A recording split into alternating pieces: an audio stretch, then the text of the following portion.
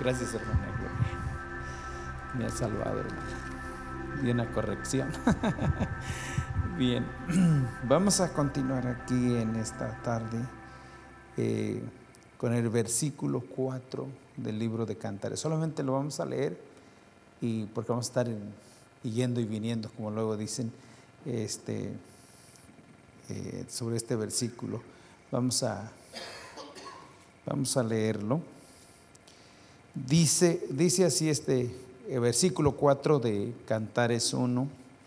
Dice así: en el nombre del Padre, del Hijo y del Espíritu Santo. Atraedme, en pos de ti correremos. El Rey me ha metido en sus cámaras. Nos gozaremos y alegraremos en ti. Nos acordaremos de tus amores más que del vino. Con razón te aman. Entonces vamos a estar viendo. No puedo decir que cada palabra, pero la mayoría espero que sí las vayamos a ver. Entonces vamos a ver, ahí ustedes en su estudio dice que correr, ¿verdad? ¿Qué significa o qué quiere decir correr?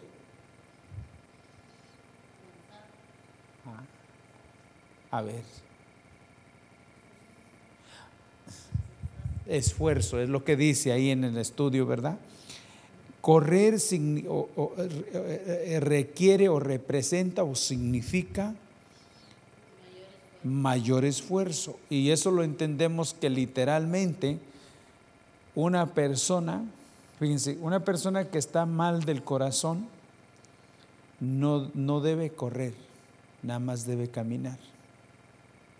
Porque si corre, se le truena el corazón. Porque para correr se requiere mayor esfuerzo. Entonces, ¿qué dice la Sulamita? ¿Qué está diciendo la Sulamita?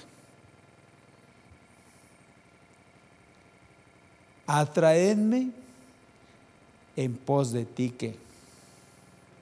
Eso nos habla que, por ejemplo, bueno, y lo vemos como en las cosas, por ejemplo, ¿verdad? Que siempre me llama la atención de cuando una persona está cautivada por otra, especialmente los jóvenes. Vamos a ver, ellos si tienen una cita,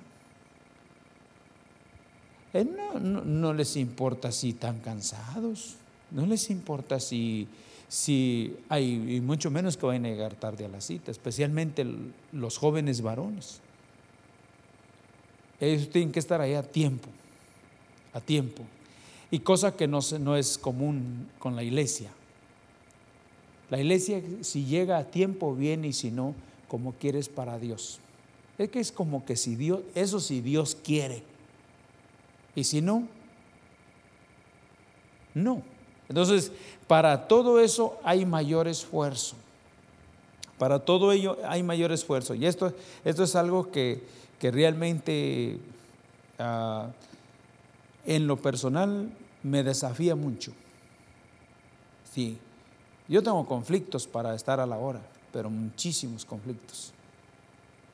Pero sé que necesito esforzarme, porque si dejo las cosas así, pues el tiempo nos espera, como luego decimos, y siempre estaremos llegando tarde.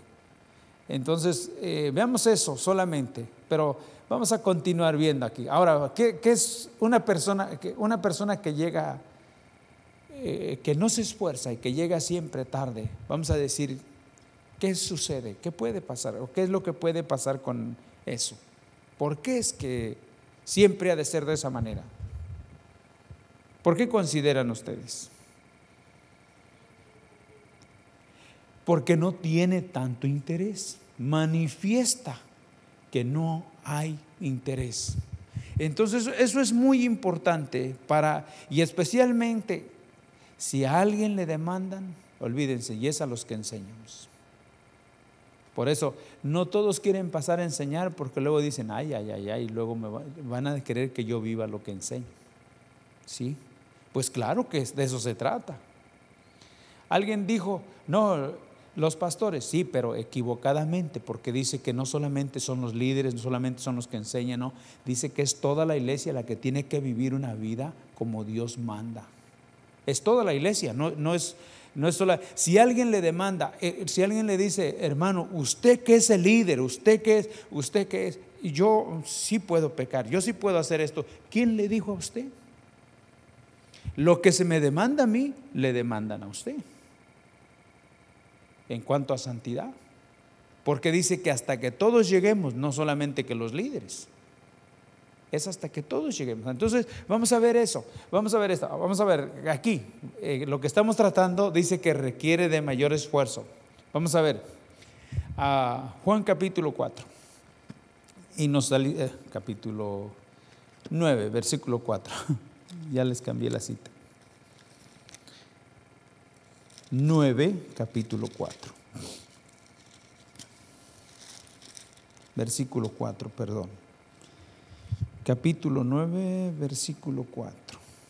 A ver, vamos a ver, hermano Aristeo, ¿nos quiere leer por allá, hermano? Sí, hermano, por favor.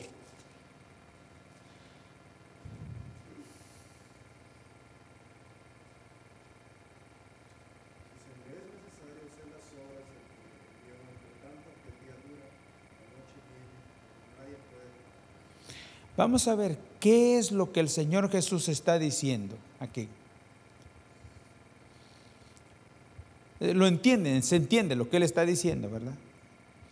¿Y qué es lo que eso significa o lo que eso quiere decir realmente?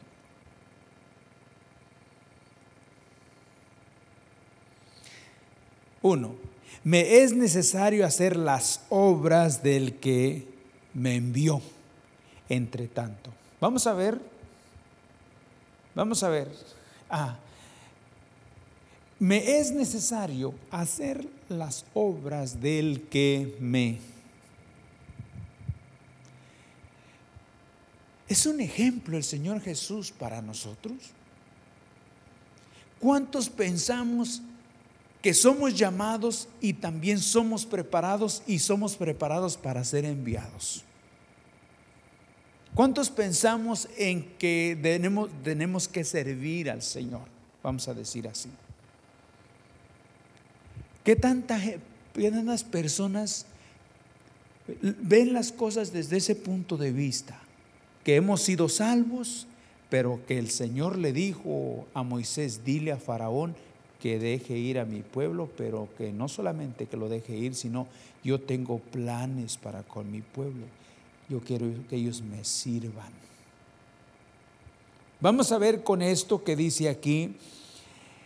Dice, me es necesario hacer las obras del que me envió, entre tanto que el día dura, la noche viene, cuando nadie puede trabajar. Me es necesario. ¿Sabía el Señor Jesús realmente cuánto tiempo iba a estar Él corporalmente en la tierra? Sí sabría, ¿verdad que sí? Sí. Le estaría haciendo cuentas, son 3 años. Son 3 años. Y en 3 años yo tengo que hacer todo lo que el Padre me dijo, porque ¿saben qué? Dice que el Padre ya tiene obras preparadas de antemano para que andemos en ellas. Y Él era el único que sabía que tenía obras preparadas de antemano para que anduviera en ellas. ¿Me estoy explicando? Entonces Él decía, me es necesario, yo no puedo perder el tiempo para nada. El Señor Jesús fue una de las personas que más trabajó. ¿Saben? Porque Él también era carpintero, era hijo del carpintero, literalmente. Él era un aserrador, por eso Él conocía de la viga y de la paja, de la aserrín. Él conocía todo eso porque Él trabajaba. Y con todo eso ministraba. Yo no veo. Ahora vean, por ejemplo, aquí qué tipo de personas el Señor Jesús llamó. Dice que llamó a unos pescadores y les dijo, yo los voy a hacer pescadores de hombres. Luego llamó al apóstol Pablo, que el apóstol Pablo escribe a los hermanos de Macedonia y de Acaya, les dice, hemos trabajado día y noche y aún así hemos continuado enseñándoles a ustedes. No hemos dejado de enseñar la palabra. Él trabajaba también, hacía tiendas de campaña. ¿Se acuerdan de eso? Ahora, veamos aquí. Me es necesario hacer las obras del que me envió. Vamos a ver algo más. ¿Qué piensan ustedes acerca de me es necesario hacer las obras del que me envió? ¿Qué piensan ustedes? ¿Qué quiere decir eso? Porque le vamos a dar otro, como dice, otro toquecito, si el Señor así lo permite.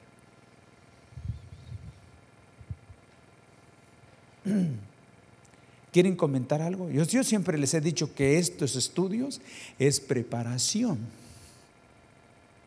Es preparación, es capacitación. Porque con la ayuda del Señor de aquí, si el Señor así lo concede, hemos de salir para poder hablarles a otros del Señor. Nosotros que aprendamos aquí cómo es que el Señor quiere que le sirvamos. Vamos a ver.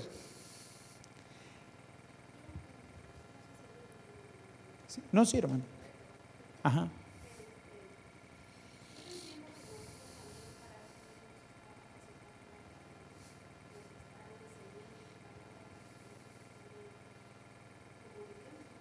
Uh-huh.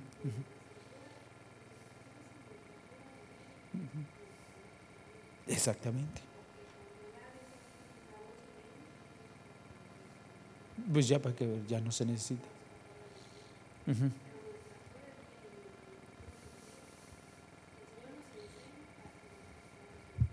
Uh-huh. Amén. Amén. Sí, sí. No, sí, sí, hermana. Muy bien, muy bien. No, sí, muy bien. Otro. ¿Alguien más? Muy bien. No, sí, muy bien, hermano. ¿Alguien más?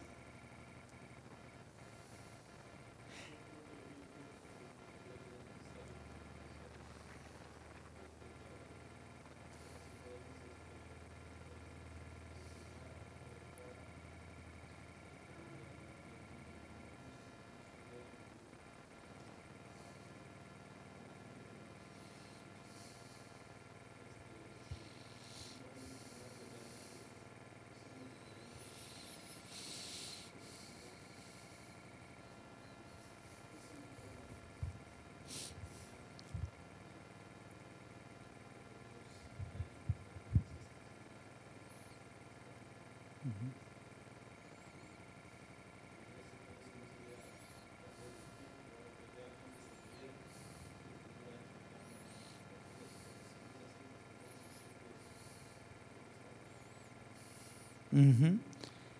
Uh-huh. Sí, hermano José Luis.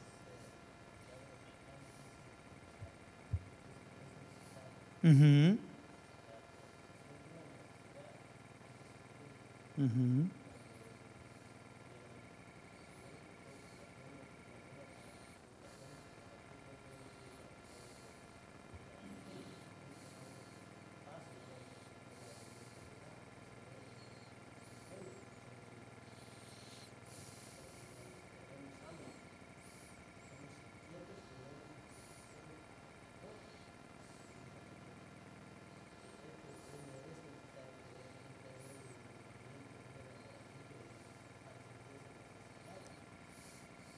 Muy bien, hermano. Ajá.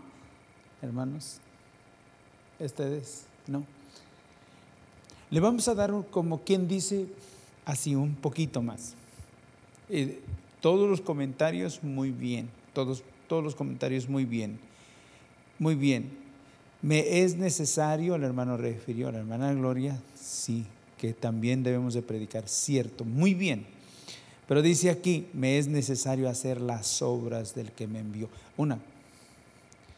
El Señor Jesús, dice Isaías 40, que Él es el siervo por excelencia. ¿Saben? Él es el apóstol, Él es el profeta, Él es el sumo sacerdote, el gran sumo sacerdote. Él es el enviado, porque Él es el apóstol. porque apóstol quiere decir enviado. Él es el enviado, Él es el profeta, Él es el gran sumo sacerdote. Esos tres grados en la parte religiosa es lo máximo. Por ejemplo, el sumo sacerdote era el que entraba en el lugar santísimo, el único. El apóstol era el que iba adelante, iba abriendo brecha, como luego dicen, apóstol y profeta y todo. Entonces, pero cuando habla de Isaías 42, que dice que Él es el siervo por excelencia, también entonces aquí nos habla, dice, me es necesario hacer las obras del que me envió. Saben, Él fue llamado para ser enviado. Y quiero decirles que el Señor Jesús es el ejemplo de que el Padre no llama a gente holgazán para su reino. El Padre llama, salva y llama a personas que tendrán que ser personas muy esforzadas, que saben que tienen una meta, y esa meta es vivir el propósito de Dios mientras estamos aquí en la tierra. ¿Sí me estoy explicando? Me es necesario que haga las obras del que me envió. ¿Cuántos tenemos esa convicción? ¿Cuántos tenemos? Que yo no estoy aquí por casualidad. No. El Señor me salvó. Yo no estoy aquí tampoco por casualidad. No, el Señor me salvó y me está preparando porque es necesario que haga las cosas que Él quiere que yo haga mientras esté yo por aquí. ¿Y cómo las voy a hacer? Pues preparando y dependiendo del Señor, diciendo: Señor, heme aquí.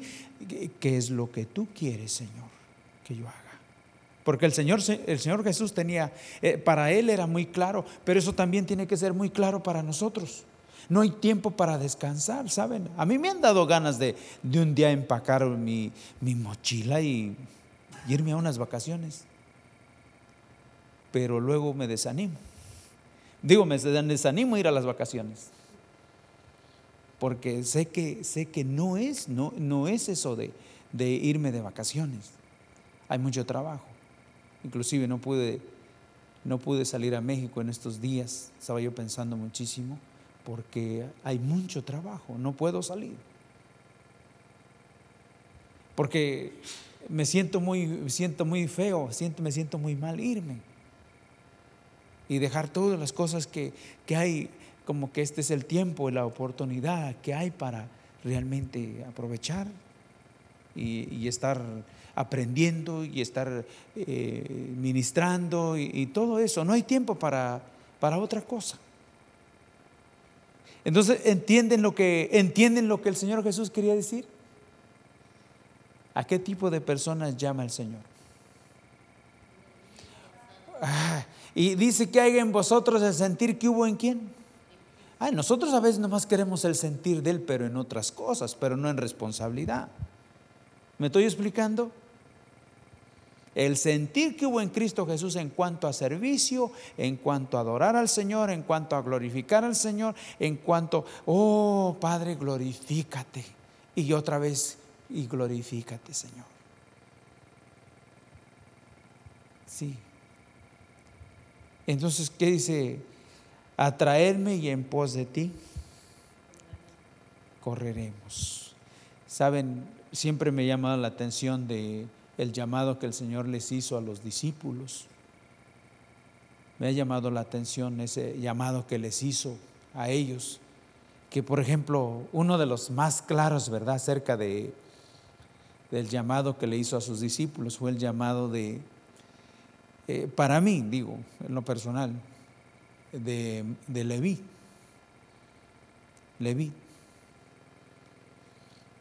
¿Se acuerdan de eso? ¿En dónde estaba Leví?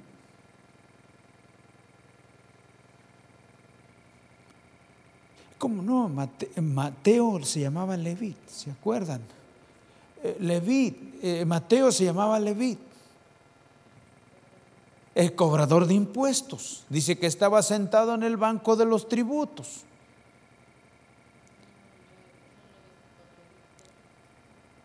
¿No lo conoces así? No, sí, tiene otro nombre. Ajá, Leví. Y estaba sentado en el banco de los tributos y le dice, ven y sígueme. Y dice que dejó ahí todo. Sí, me ha llamado mucho la atención. Digo, ese sí de verdad que atraerme y en pos de ti. ¿Qué habría oído del Señor Jesús? Cuando lo invitó, dice, pues si hay algo de honor y si hay algo que vale la pena seguir, tiene que ser a este. Y qué bueno que me invitó a mí, ¿verdad? Porque eso es lo que estaba enseñando. Yo no voy a despreciar esto, porque qué bueno que me invitó a mí. Es un honor, es una dicha estar yendo con Él. Nosotros no vemos de esa manera. Nosotros a veces estamos pero involucrados en otras cosas y lo del Señor no, ¿verdad? Que el Señor nos perdone, porque así no nos va a llevar, así no nos va a levantar, porque nuestro corazón está atorado en otras cosas. Nuestro corazón no está enamorado de Él. Sí, de verdad.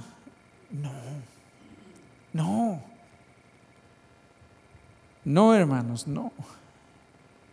Y así piensa la iglesia que así la va a levantar el Señor. No va a levantar a esa iglesia que piensa que va a ser levantada si no está enamorada del Señor y no está viviendo el propósito de Dios. Se esfuerza uno para todo, saben, para todo menos para las cosas de Dios. Hace tiempo recuerdo que empezamos a tener los servicios el domingo de resurrección. Hermano Aristeo también se acuerda de esto. A mí me gusta, hermano Aristeo, me encanta que tuviéramos el servicio de resurrección cuando está rayando el alba. Así, pero la situación que hubo comentarios que era mucho desvelo, lo tuvimos por 2 años. Eso, exactamente, pero que por los niños, etcétera. Bueno, yo digo los niños, pero si uno va a ir de viaje y una vez al año, ¿verdad que los desvela? ¿Por qué tanta oposición con es una oposición tremenda? Sí, tremenda. Y no lo digo para mal, sino lo que sucede es que uno se esfuerza para todo y desafía a uno para todo, menos cuando se trata del Señor. Y eso no es religiosidad, se los garantizo que no es religiosidad. No, porque ser religioso es no dejar entrar aquí a nadie que ande en pecado, eso, tipo fariseo, no, pero sí, una cosa así, hay que orar y vamos a pedirle al Señor que nos ayude y que si no es este año, que en otro año de verdad. Y yo sé que es un horario donde recordamos muchas cosas de lo que Él hizo por nosotros. Sí, de por sí que luego no recordamos casi nada y luego cosas así. Yo creo que el Espíritu Santo nos habría de ministrar muchas cosas. Así que vamos a continuar porque si no ya se nos hace de tarde inmediatamente. Vamos a continuar. Continuamos aquí. Vamos a leer Efesios 4:17. ¿Qué dijimos aquí? ¿Cuál fue el punto principal aquí en este versículo? Esfuerzo, ¿verdad? Esforzaos. Y luego vemos el ejemplo en nuestro Señor Jesucristo, ¿verdad que sí? Que no hay que dejar las cosas, no hay que dejar pasar las cosas, hay que estar al tanto.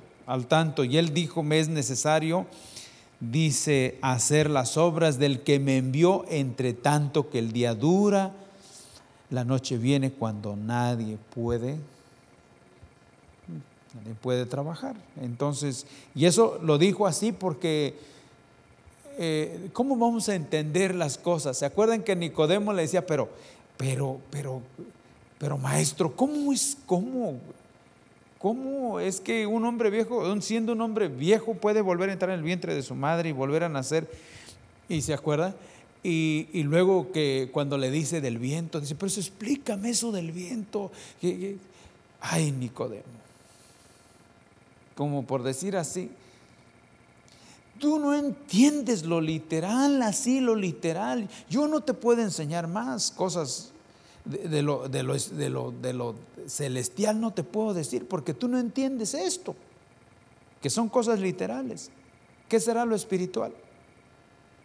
Y él nos menciona de eso, de la noche viene, porque pues de noche no se puede trabajar. Entonces urge seguir ahí. Bien, Efesios 4, ¿no? 17, 4, 17. A ver, hermano José Luis, ¿lo tiene, hermano? Si nos hace favor, hermano, 17.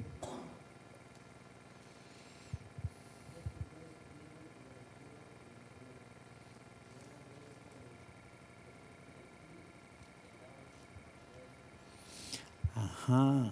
Esto pues digo y requiero en el Señor, que ya no andéis como los otros gentiles que andan en la vanidad. Ejemplo. ¿Qué nos estaba diciendo el Señor? Según el ejemplo del Señor Jesús, que perdamos nuestro tiempo o que vivamos como los demás, o que cambiemos de forma de pensar. Que cambiemos, y aquí esto lo dice, y lo que requiero en el Señor, ¿saben? Una de las cosas que hemos visto en el libro de los Efesios, es que cuando hay algo así, dice, siempre ponen el Señor. Por ejemplo, que dice, hijos, obedecer a vuestros padres en todo, porque esto es agradable a Dios. O sea, ¿cuál es el punto? Lo correcto es el Señor. Vamos a ver, dice, las casadas estén sujetas a sus propios maridos como fundamento. Maridos, amar a vuestras mujeres como Cristo amó a la iglesia, se entregó a sí mismo por ella. Pero empieza todo. Someteos los unos a los otros en el temor, fundamento, el temor de Dios. Lo que dice aquí, lo que dice, esto pues digo y requiero en el Señor, que ya no andéis. Lo que te estoy diciendo, no te lo estoy diciendo así, que sale de mí. Esto lo está diciendo el Señor y dice que tomemos ejemplo. Le voy a decir que ¿cómo está un cristiano que realmente no tiene una meta, que solamente esté viviendo y pensando para él? ¿Qué va a pasar con esa vida? ¿Qué va a pasar con esa vida? Si es hijo de Dios, si es un cristiano, ¿qué va a pasar con esa vida? Digo, yo creo que si esa vida no hay realidad de él, del Señor en su corazón, pues no va a hacer nada al respecto. Porque saben, ese sí es el deseo del Señor. Por eso dice que hay en vosotros el sentir que hubo en Cristo Jesús. Y si Él está en nosotros, va a estar el sentir de Él, porque Él es el mismo, el que siempre ha tenido ese deseo que el Padre sea ¿qué? Glorificado. Versículo, vamos a ver, capítulo 5. Capítulo 5 tenemos ahí de 15 y 16.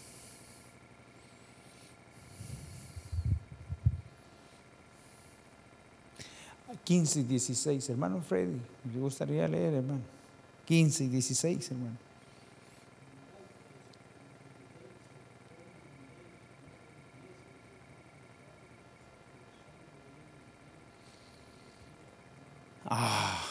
¿Qué decía el Señor Jesús?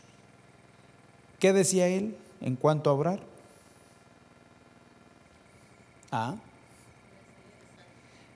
Es necesario, pero también decía, porque la noche viene cuando nadie puede trabajar. ¿Y qué dice el versículo? El versículo 16, aprovechando bien el tiempo, porque los días son ¿qué? Porque la noche viene. La noche viene cuando nadie puede trabajar. La noche viene y para obrar se tiene que obrar en el día, en la voluntad del Señor y estar al pendiente. Por eso dice aquí que mirad pues con diligencia como andéis, no como necios sino como sabios. Diligente, una persona diligente es totalmente lo contrario de alguien que es negligente, que deja las cosas así nada más y que nunca se preocupa, dice, yo creo que así, ahí la voy a hacer. No en las cosas de Dios, se lo aseguro. En las cosas de Dios o se esfuerza o como luego dice el proverbio del mundo, o se pone las pilas o se le descargan. Porque aquí luego dice, es que, a ver hermano, es que yo quedé estancado hermano, estoy estancado. No, usted no está estancado hermano, usted va para atrás. Porque aquí no hay neutral. O está en cambio para ir hacia adelante o está en reversa para ir hacia atrás. Aquí no se puede decir me quedé estancado. No, uno está yendo en una dirección o está yendo a la otra. Pero usted está en un camino, está en un andar, usted está en un andar diario. Y ojalá que estemos en el adecuado, me estoy explicando. En el adecuado. Bien, entonces esto así. Vamos a continuar aquí. Volvemos a Cantares, capítulo 1, versículo 4.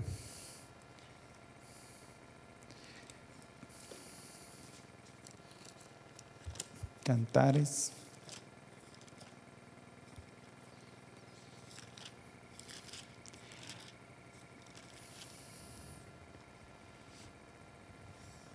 Vamos a ir aquí. Hermana Gloria, ¿quiere leernos este pasaje otra vez, hermano?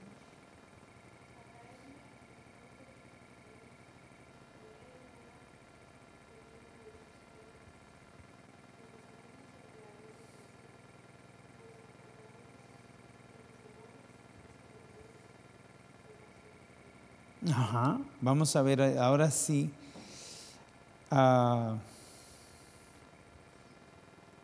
La segunda parte, el segundo párrafo del versículo. Ya vimos atraerme y en pos de ti correremos, ¿verdad? O sea, ¿qué quiere decir correr?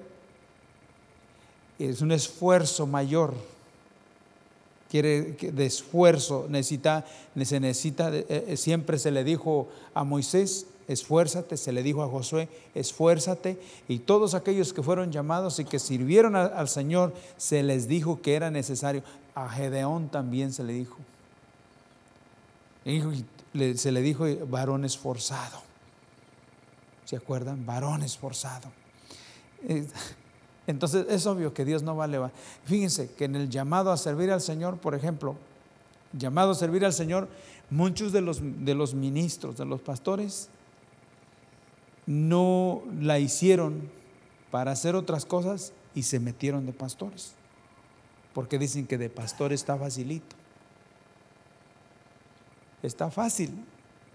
¿Será fácil? Yo prefería trabajar desde que amaneciera en lo secular hasta que anocheciera.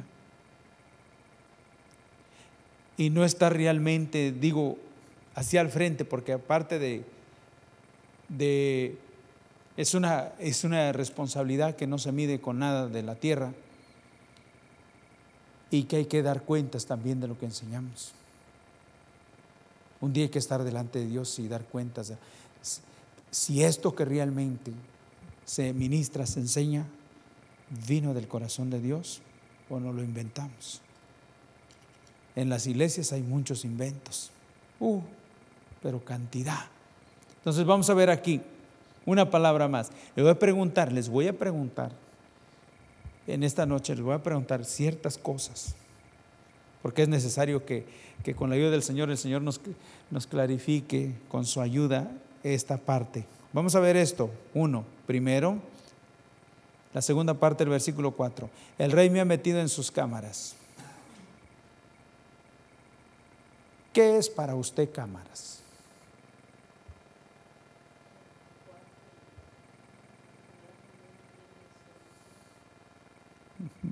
Puede ser. ¿Alguien más?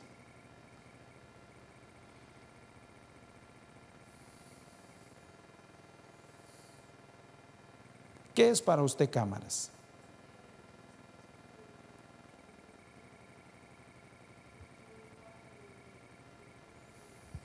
Ajá.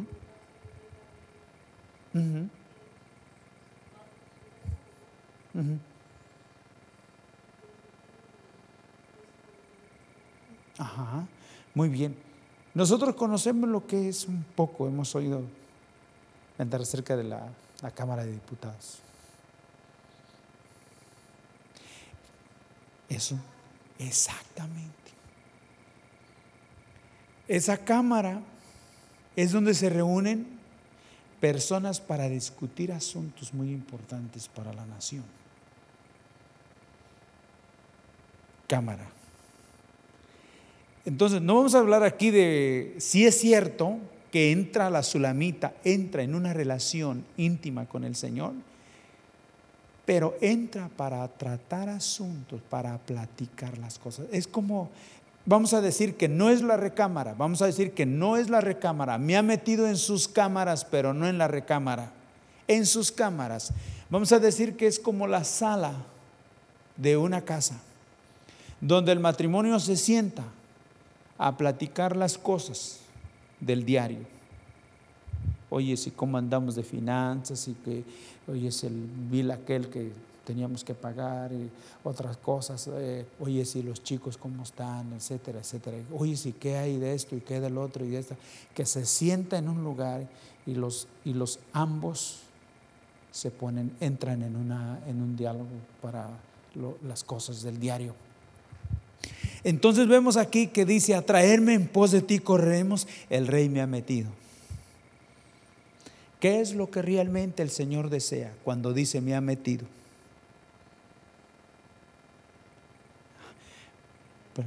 Exactamente, enseñarnos, decirnos las cosas, como lo que estábamos viendo primero. Mira, yo soy el ejemplo.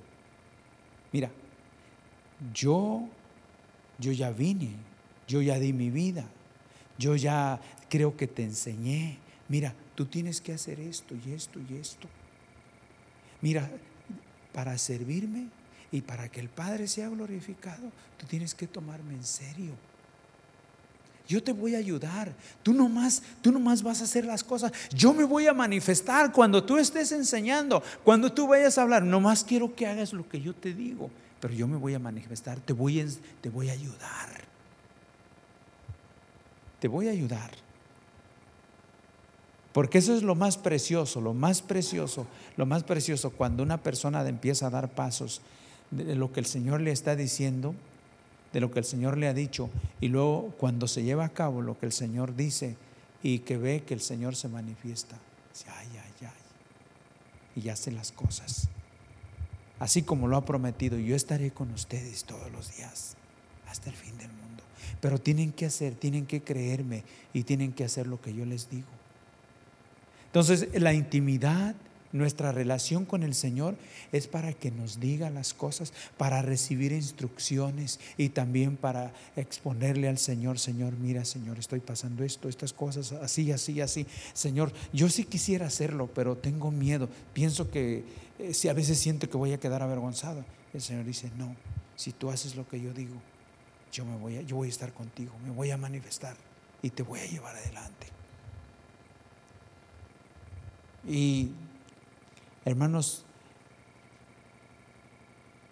en lo personal he tenido experiencias donde de verdad he pensado: Señor, si tú no te manifiestas ahora, voy a ser víctima totalmente. Y el Señor en ese momento se ha manifestado y nos ha llevado adelante, nos ha librado. Entonces, a traerme en pos de ti correremos, el Rey me ha metido. Saben que si el Señor no nos atrae para platicar con Él, nunca vamos a ser personas de oración. Nunca vamos a ser personas de oración. Por eso es muy importante. Vamos a ver Vamos a continuar. Yo quiero que tenemos un pasaje aquí.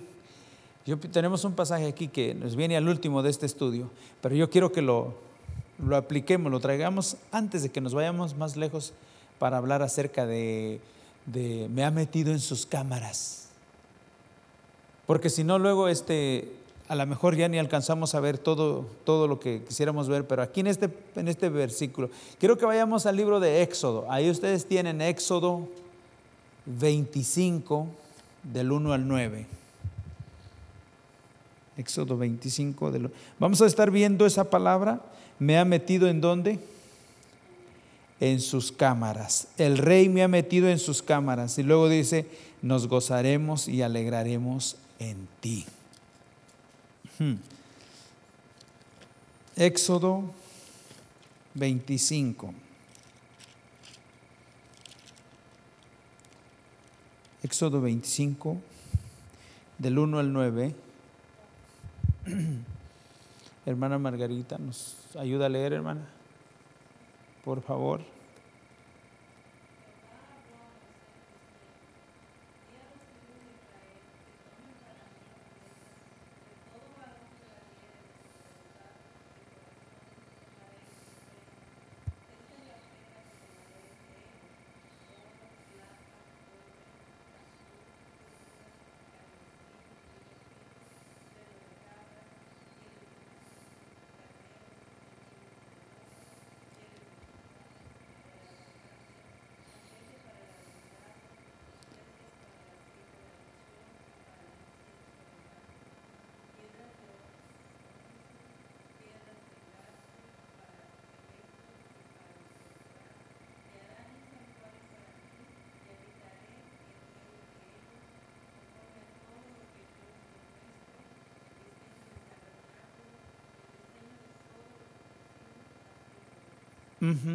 Vamos a ver aquí que dice, versículo 8, todo lo que iban a traer y todo lo que el pueblo iba a ofrendar, dice, harán un santuario para mí. Y luego dice, y habitaré en medio de ellos. Un santuario. Acá no es cámara, pero es un santuario, que es exactamente lo mismo. ¿Para qué era el santuario? ¿Para qué era el tabernáculo? ¿Se acuerdan? Ajá. El tabernáculo, ¿se acuerdan que el tabernáculo estaba dividido, estaba construido en 3 secciones? El lugar santo, el atrio exterior, el lugar santo y el lugar santísimo. En el lugar santísimo estaba aquí. Estaba el arca del pacto, que contenía las tablas de los 10 mandamientos, la vara de Aarón y la urna de oro que contenía el maná. Entonces, allí estaba el arca. Y esa arca representaba al Señor Jesús, o la presencia de Dios en medio de su pueblo. La presencia de Dios en medio de su pueblo. Ahora, ¿para qué es que habían construido ese tabernáculo? Para que el pueblo viniera. Y ahí en ese tabernáculo, el pueblo, si tenía pecados, si había pecado en su vida, venían y traían las víctimas, ofrecían los sacrificios, todo lo que Dios había demandado a través de su palabra. En otra palabra, era para estar a cuentas con Dios, para platicar con Dios, para estar ahí en oración, en adoración, en intimidad, en una relación con Dios. Para eso era que el tabernáculo había sido construido y puesto en medio de ellos. ¿Me ha metido en dónde? En sus cámaras. La cámara, el lugar es para estar a cuentas, para las cosas que más que nada que Él nos quiere decir, no la que nosotros le queremos decir, pero las cosas que Él quiere decirnos, que Él quiere hablar a nuestro corazón. Es ahí en ese lugar. El santuario, ese lugar. Harán un santuario para mí y habitaré en medio de ellos conforme a todo lo que yo os muestre. El diseño del tabernáculo y el diseño de todos sus utensilios. Así lo haréis. Bueno, No era, no era como el templo de Salomón, porque el templo de Salomón dice que sí tenía salas,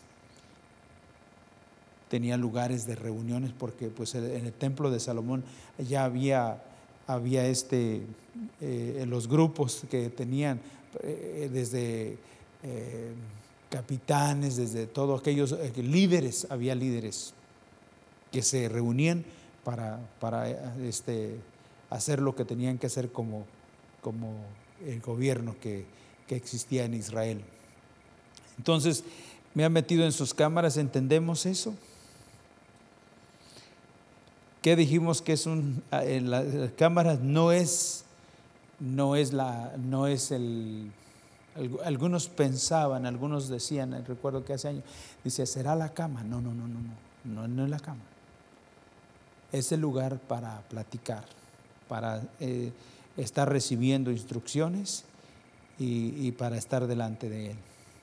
Bien, entonces vamos aquí con Primera de Crónicas 17 y ya vamos a estar deteniéndonos por ahí con esto. Primera de Crónicas 17, versículo del 1 al 4.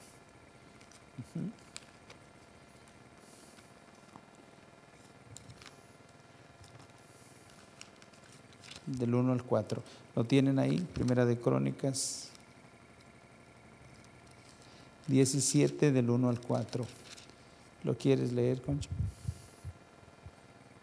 Por favor.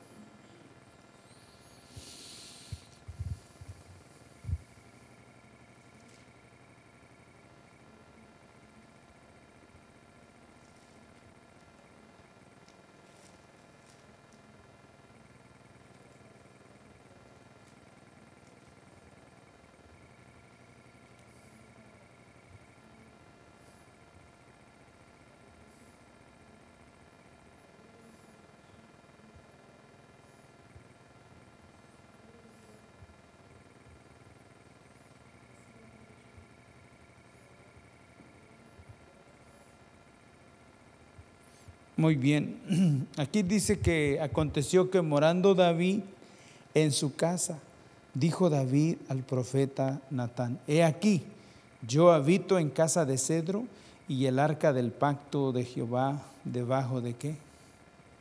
De cortinas. Él habitaba, estaba consciente, por ejemplo, de cómo vivía él y cómo estaba, en donde estaba el arca. Dijimos que esa arca representaba al Señor Jesús, pero también representaba la presencia de Dios en medio de su pueblo, ¿verdad que sí? Entonces, ¿en dónde estaba el arca? Dice que debajo de cortinas. O sea, no entiendo bien esa palabra, no la entiendo bien, porque a veces no es la Biblia no es de la manera que a veces nosotros conocemos las cosas. Pero lo que sí sé es que estaba descuidada. Bueno, posiblemente sí, pero lo que no entiendo es debajo de cortinas, tal vez debajo de una tela. Lo que nosotros conocemos como cortinas tal vez no es lo que fuera conocido para ellos como cortinas. Y eso es una palabra que hay que investigar. Hay que investigar. Pero lo que sí sé es que estaba abandonado. Estaba abandonada. Entonces, aquí vemos que David dice, yo habito, yo estoy cómodo, mi casa, construida de cedro. Yo estoy bien. Parece que él se había esforzado por tener una buena casa. Y todo, había esforzado como rey para tener una buena casa. Pero llegó el momento que reconoció y dice, bueno, yo estoy bien. Pero la presencia, el arca del Señor y su presencia, ¿dónde está? ¿Dónde está?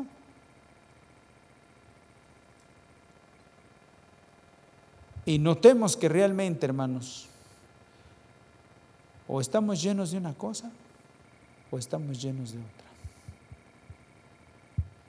Porque los extremos son malos. Los extremos son malos. Si nos dedicamos solamente a lo terrenal, a lo mejor vamos a llegar a tener cosas terrenales, pero no la presencia de Dios. La presencia de Dios no vamos a saber qué es eso. ¿Sí me estoy explicando? David se preocupó. Llegó el momento que dijo: yo estoy bien, pero acerca de la presencia de Dios, porque donde estaba el arca estaba la presencia de Dios. ¿Cómo está? Y notemos, veamos, por favor, veamos que las vidas que se dedican más y están inclinados y enfocados en lo material, es todo lo que tienen. Es todo lo que hay. Pero lo espiritual no lo tienen. ¿Por qué? Porque lo han abandonado. Uno se llena de una cosa para vaciarse de otra. Es que hay que mantener un equilibrio. Si nosotros queremos darle un buen sustento, eso no nos manda que seamos irresponsables. Tenemos hijos, tenemos que trabajar para sustentar a nuestros hijos. Sí, pero eso no quiere decir que nosotros no tenemos que esforzarnos para buscar del Señor. Jamás. Porque las dos cosas van juntas. ¿Qué le vamos a enseñar? ¿Qué ejemplo a los demás y a todos aquellos que nos rodean?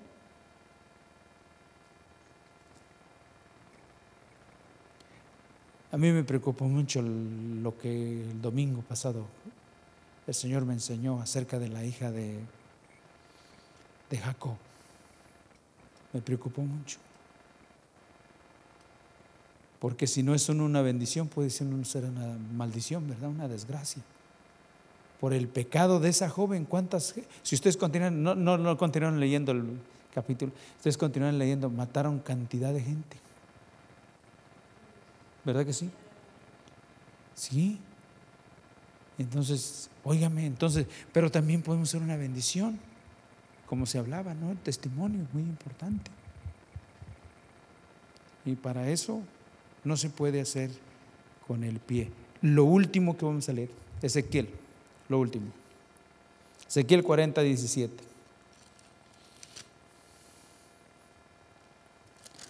Y ya vamos a estar concluyendo.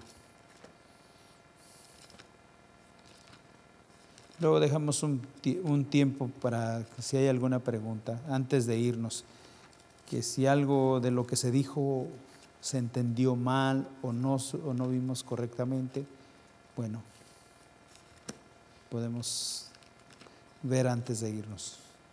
Ezequiel 40, ¿qué tenemos ahí? 17, Juan.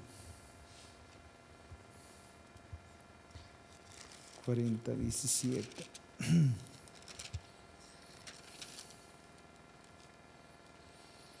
Bien, este es el último que vamos a leer.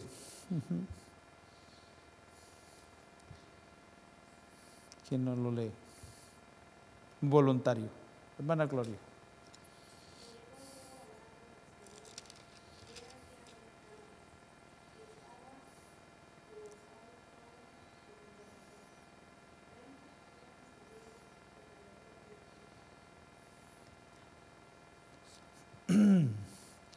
¿Cómo ven esto?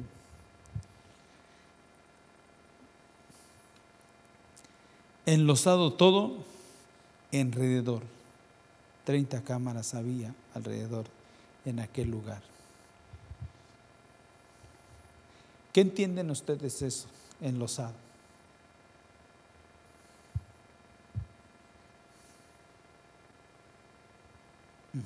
No enlazado, no.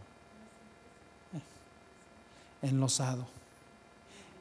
Es lo que está diciendo. Enlosado alrededor. ¿Y ustedes saben cómo son las losas?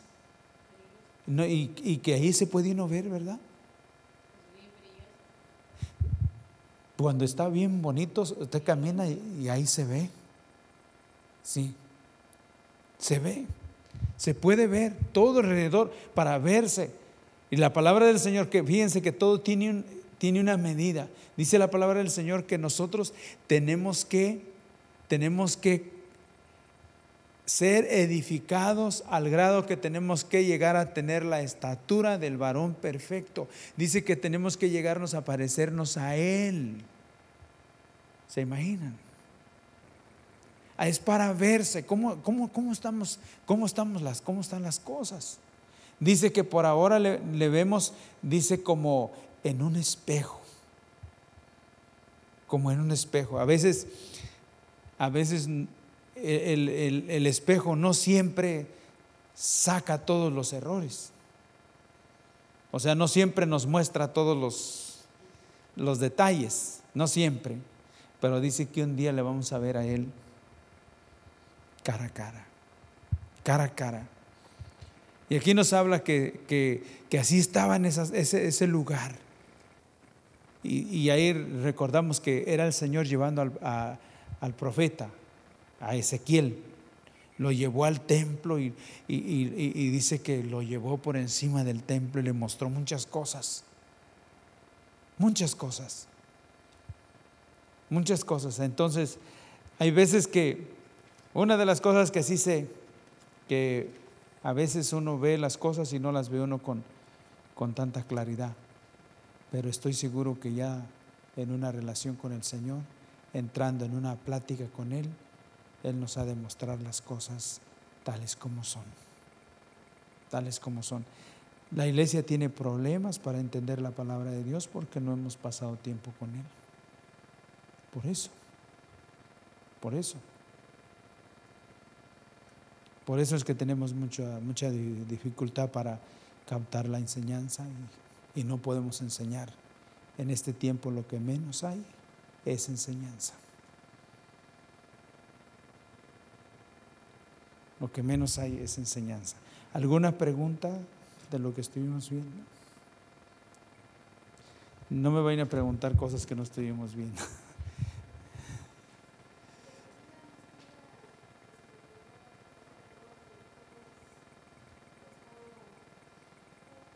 El tabernáculo, así.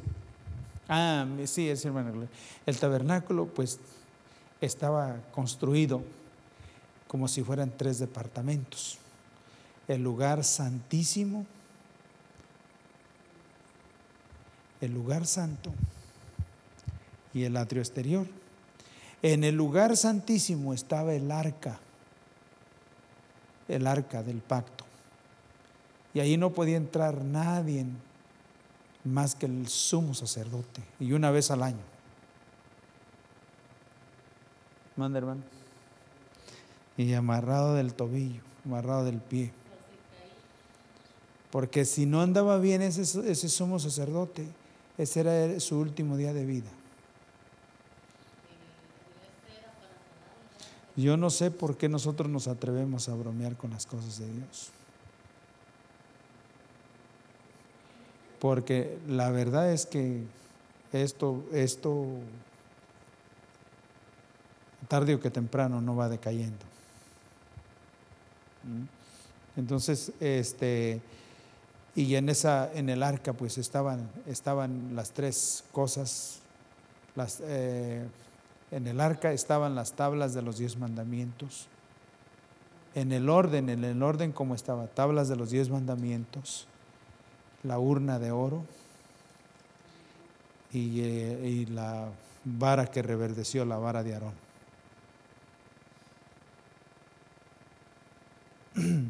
Entonces, así más o menos. Y pues hay veces que lo puede uno sacar como usted, hermano, que le haya al internet, lo puede sacar ahí en el tabernáculo y más o menos le muestra. Y también creo que han de venir ahí las citas tanto del Éxodo como del Levítico, donde dice acerca del tabernáculo. Éxodo que estábamos viendo hoy, ahí Éxodo 25 del 9 en adelante empieza a dar las medidas y todo lo que se hizo. El libro del Éxodo habla de 40 páginas del libro del Éxodo habla del tabernáculo, nada más del tabernáculo, sus utensilios, todo el mobiliario y todo. Usted lee de todo, 40 páginas habla de puro de ahí, tabernáculo. Así que qué importante será, ¿cómo será? ¿Qué tan importante será que 40 páginas hablan del puro tabernáculo? Entonces es interesante. Bien, ¿alguna otra cosa?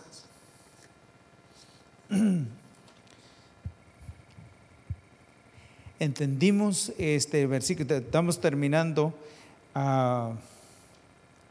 Bueno, no terminamos el versículo 4 porque todavía nos faltó la última parte del versículo que dice, del versículo 4 de Cantares 1. ¿Se acuerdan cómo dice?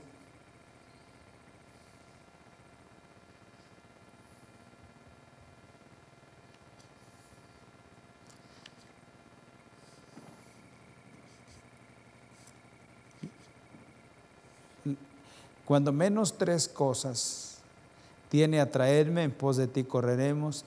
Hoy y continuamos viendo, hoy me has metido en tus cámaras, nos gozaremos y nos alegraremos en ti. Y la última parte que dice, con razón que te aman porque son mejores tus amores que el vino. Sí, de eso nos faltó todavía esa parte.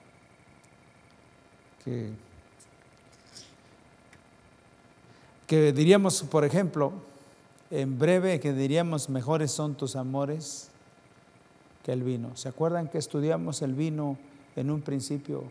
¿Qué representaba? ¿Quién se acuerda?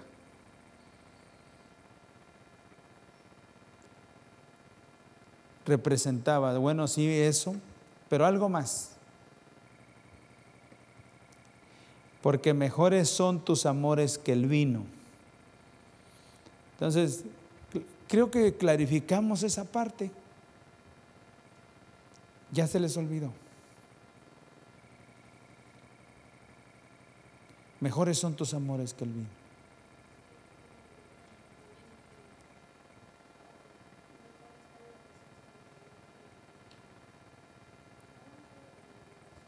Bueno, sí, hermano, sí, bueno, sí. Pero la situación es que cuando dice aquí, mejores son tus amores que el vino, dijimos que la parte del vino representa lo presente, lo temporal también. Por ejemplo, las personas que solamente se sienten bien en el presente.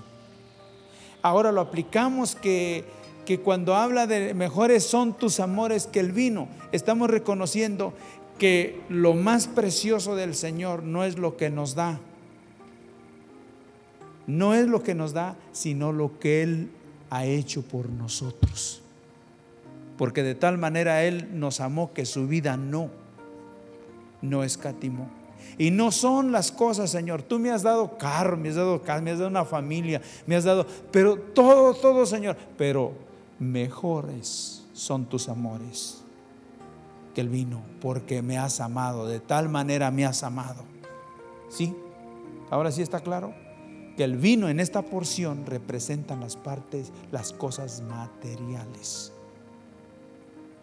Sí, el materialismo, porque ciertamente la añadidura, por ejemplo, eso que le llaman bendiciones, que no son bendiciones, que es una añadidura. No, mejores son tus amores que las añadiduras, Señor. Exactamente. Porque de tal manera me amó que su vida no escatimó. Dice, Él dijo, a mí nadie me quita mi vida, yo la pongo por mis ovejas, por mis hijitos. Me hace así cuando viene la chusma a buscar al Señor Jesús, que vienen los soldados y les dice, Él les dice, ¿a quién buscáis? Dice, a Jesús. Dijo, yo soy. Pero otra cosa que hace, dice, tómenme a mí y a ellos déjenlos ir. Y eso es lo que el Señor hizo por nosotros. Él dijo, tómenme a mí, pero a ellos déjenlos ir. Mejores son tus amores que el vino, porque ninguna otra cosa hubiese sido nada de valor como que Él dio su vida por nosotros. Estoy explicando. ¿Ustedes creen que si nos hubiera dicho, les doy todo el mundo, pero al final se van a ir al infierno? ¿Qué es eso? ¿De qué sirve eso? Sin embargo, dice que Él nos vino a salvar y con Él nos ha dado todas las cosas. Así que, ¿alguien quiere más? No, ¿verdad? Suficiente. Gracias al Señor. Entonces estamos terminando con el versículo 4, ¿verdad? Apenas. Versículo 4. Bien, vamos a orar y ya estamos terminando. Señor, te bendecimos, Señor, una vez más por tu santa y bendita palabra, Señor. Oh Señor, ayúdanos, Señor, a que podamos entender ese amor tan maravilloso, tan grandioso, tan precioso que has manifestado, que has mostrado hacia nosotros, Padre, y que de verdad, Señor, donde quiera que nos paremos, Padre, podamos decir que mejores son tus amores que el vino.